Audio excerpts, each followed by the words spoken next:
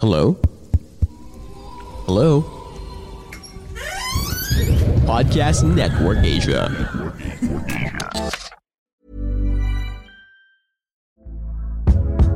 Hey there, it's Michelle Norris. I'm host of a podcast called Your Mama's Kitchen. When I travel, I'm usually looking for a way to find a taste of home when I'm not at home. And one of the things I love to do when I am at home is entertain. And Airbnb allows me to do that. When I was in California recently, I rented a house that had a great kitchen. And when we were sitting around the table, we're all thinking, we're in someone else's house. Someone could be in all of our homes as well. If you have a home, but you're not always at home, you have an Airbnb.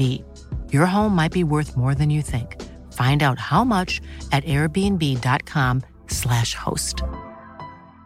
Planning for your next trip? Elevate your travel style with Quince. Quince has all the jet-setting essentials you'll want for your next getaway, like European linen, premium luggage options, buttery soft Italian leather bags, and so much more. And it's all priced at 50 to 80% less than similar brands. Plus, Quince only works with factories that use safe and ethical manufacturing practices. Pack your bags with high-quality essentials you'll be wearing for vacations to come with Quince. Go to quince.com/trip for free shipping and 365-day returns. Hey, it's Ryan Reynolds, and I'm here with Keith, co-star of my upcoming film, If, only in theaters May 17th. Do you want to tell people the big news?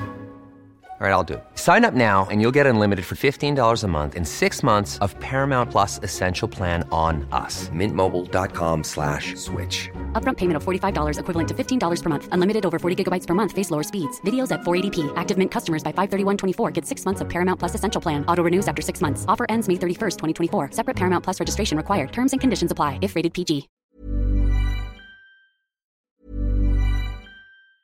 Life is full of awesome what-ifs, and some not so much, like unexpected medical costs. That's why United Healthcare provides Health Protector Guard fixed indemnity insurance plans to supplement your primary plan and help manage out-of-pocket costs. Learn more at UH1.com. Hey, it's Ryan Reynolds, and I'm here with Keith, co-star of my upcoming film, If, only in theaters May 17th. Do you want to tell people the big news?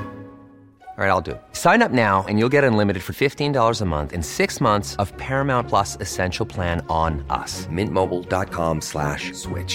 Upfront payment of $45 equivalent to $15 per month. Unlimited over 40 gigabytes per month. Face lower speeds. Videos at 480p. Active Mint customers by 531.24 get 6 months of Paramount Plus Essential Plan. Auto renews after 6 months. Offer ends May 31st, 2024. Separate Paramount Plus registration required. Terms and conditions apply if rated PG. Hello? Hello? Podcast Network Asia. Kumusta? Ako si Kira. Kung bago ka sa channel na ito, mag-subscribe ka na at pindutin mo ang notification bell para sa mas marami pang nginig stories.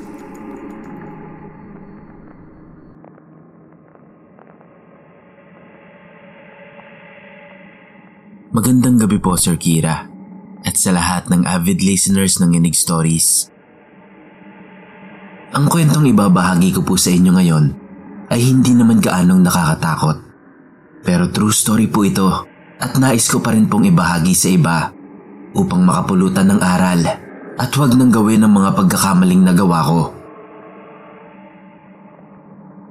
Ako po si Gabby, 26 years old. Isa po akong operations manager ng isang kilalang company dito sa Cebu. Nagsimula ako dito bilang isang analyst 5 years ago. At kahit noon pa lang, ay naririnig ko na ang samot-saring kwento ng katatakutan dito sa aming kumpanya. Lalong-lalo na sa CR ng admin building na nasa tabi lang ng aking opisina.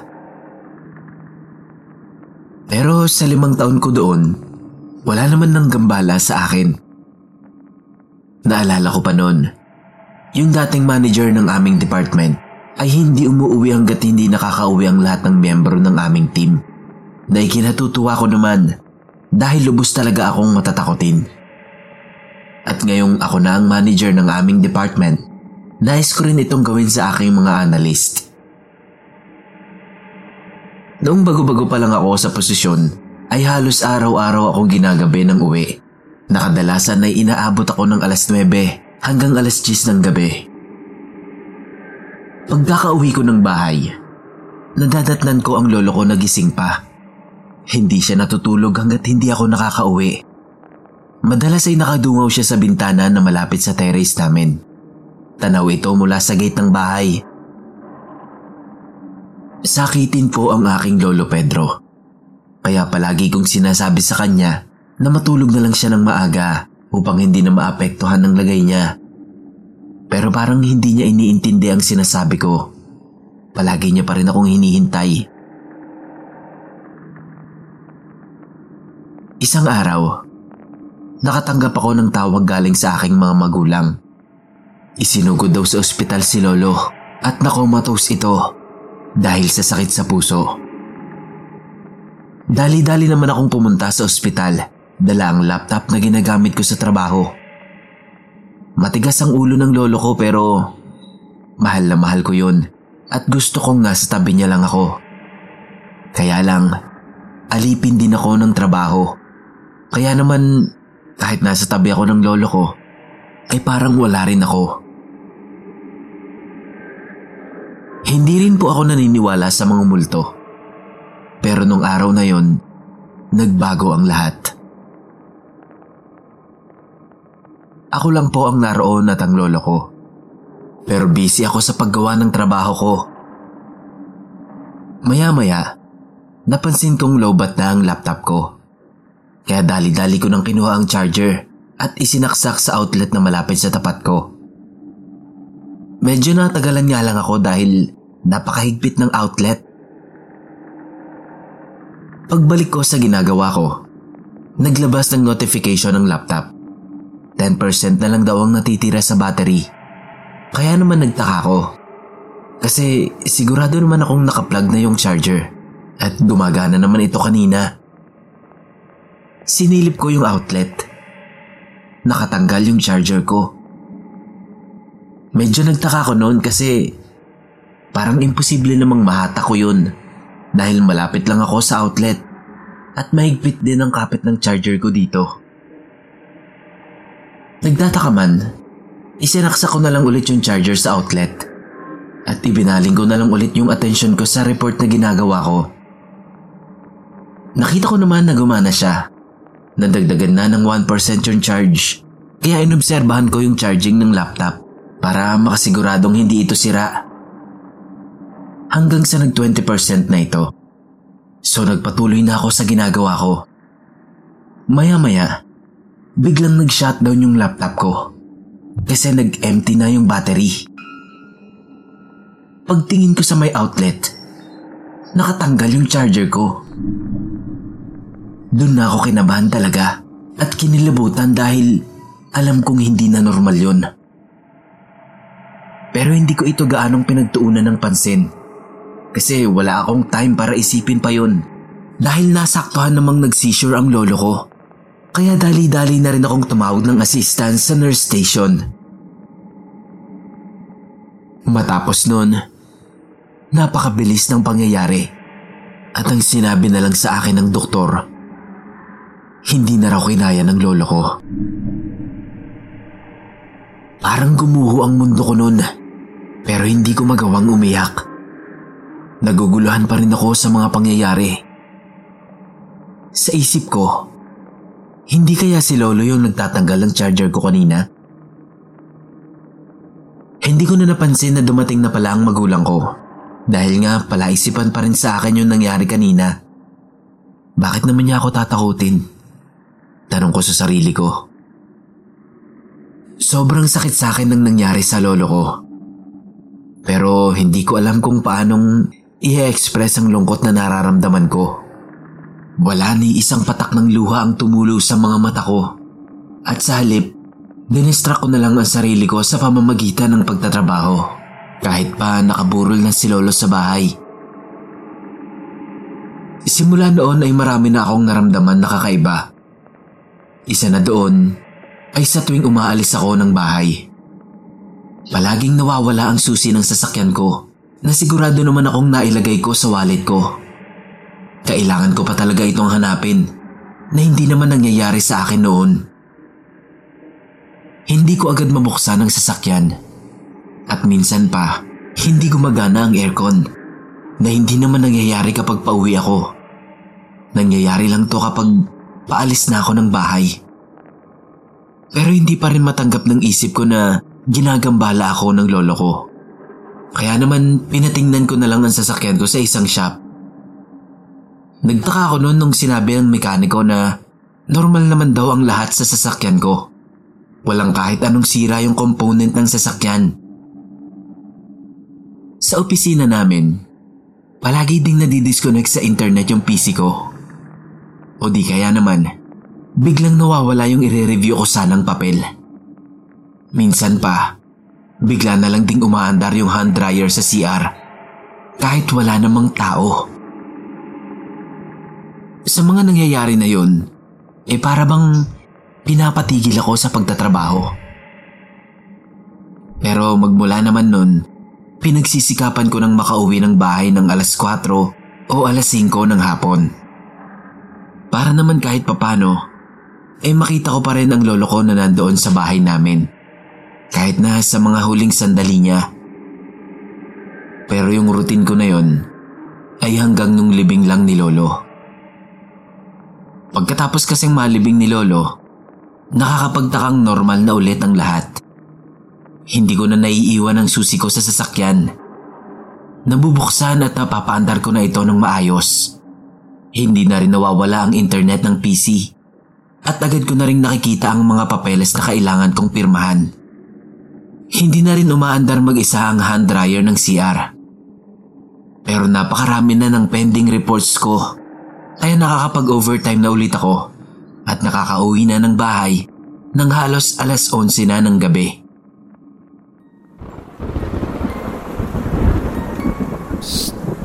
Ako si Paul. At ako naman si Rap. Come listen to our podcast called Stories Philippines Podcast.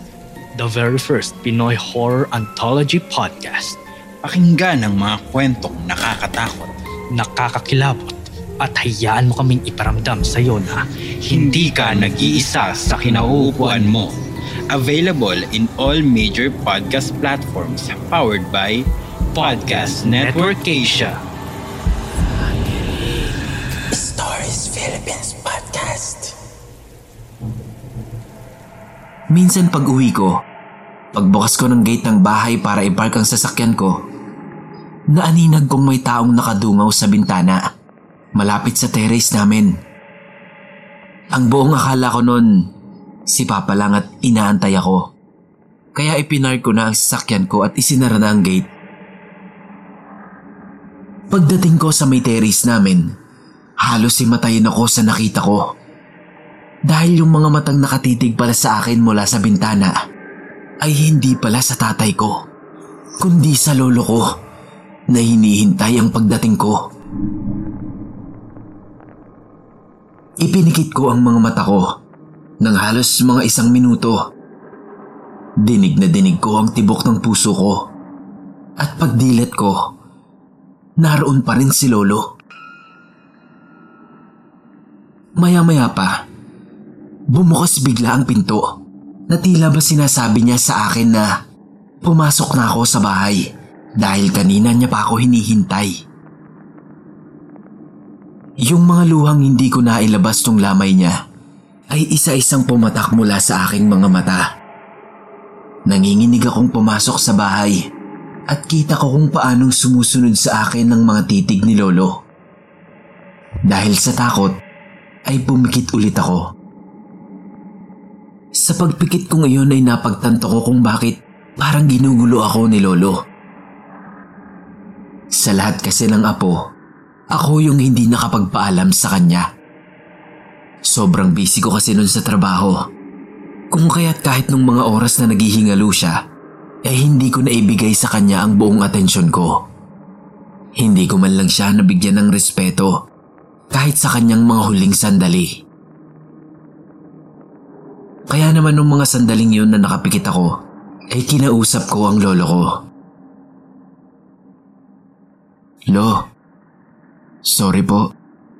Sorry kung hindi ko man lang nagawang iwan ng trabaho ko para makapag-focus sa inyo.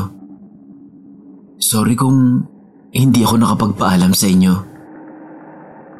Mahal na mahal ko po kayo, lolo. Pangako ko po sa inyo, hindi na po ako gagabihin ng uwi. Pwede ka na pong magpahinga, Lo.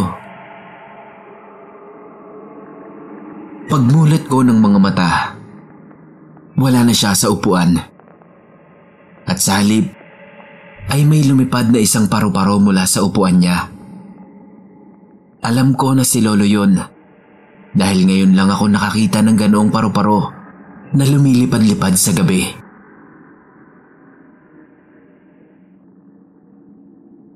Kinabukasan nun, inasikaso ko na agad ang kailangan kong gawin sa office at nagpa siya akong mag-work from home na lang at umuwi na ng maaga sa bahay. Nung paghinto ng sasakyan sa tapat ng bahay, naramdaman ko ang lungkot ng pagkawala niya dahil nag-expect na agad ako na may dudungaw sa bintana. Pero wala na.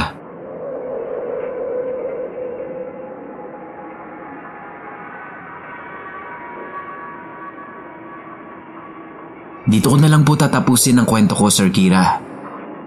At sana, magsilbing aral ito sa lahat na matutong rumespeto sa lahat ng oras at lagi po nating pahalagahan ang bawat miyembro ng ating pamilya bago pa mahuli ang lahat. Yun lang po. Maraming salamat.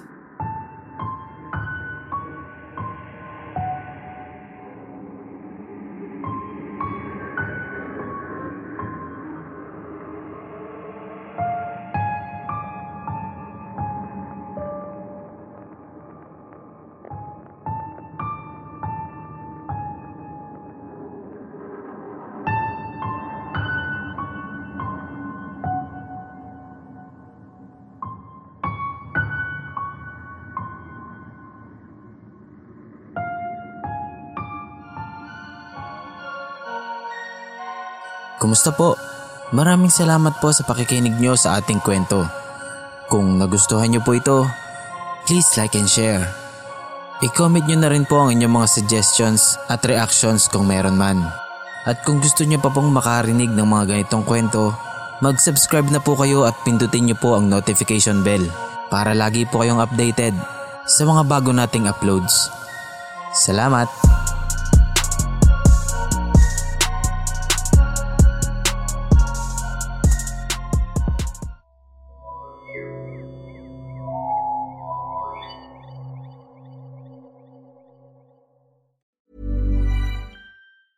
Planning for your next trip? Elevate your travel style with Quince. Quince has all the jet-setting essentials you'll want for your next getaway, like European linen, premium luggage options, buttery soft Italian leather bags, and so much more. And is all priced at 50 to 80% less than similar brands. Plus, Quince only works with factories that use safe and ethical manufacturing practices. Pack your bags with high-quality essentials you'll be wearing for vacations to come with Quince. Go to quince.com/pack for free shipping and 365-day returns.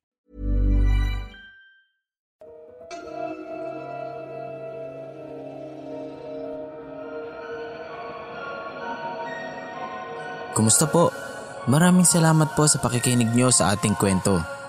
Kung nagustuhan nyo po ito, please like and share. I-comment nyo na rin po ang inyong mga suggestions at reactions kung meron man. At kung gusto nyo pa pong makarinig ng mga ganitong kwento, mag-subscribe na po kayo at pindutin nyo po ang notification bell para lagi po kayong updated sa mga bago nating uploads. Salamat!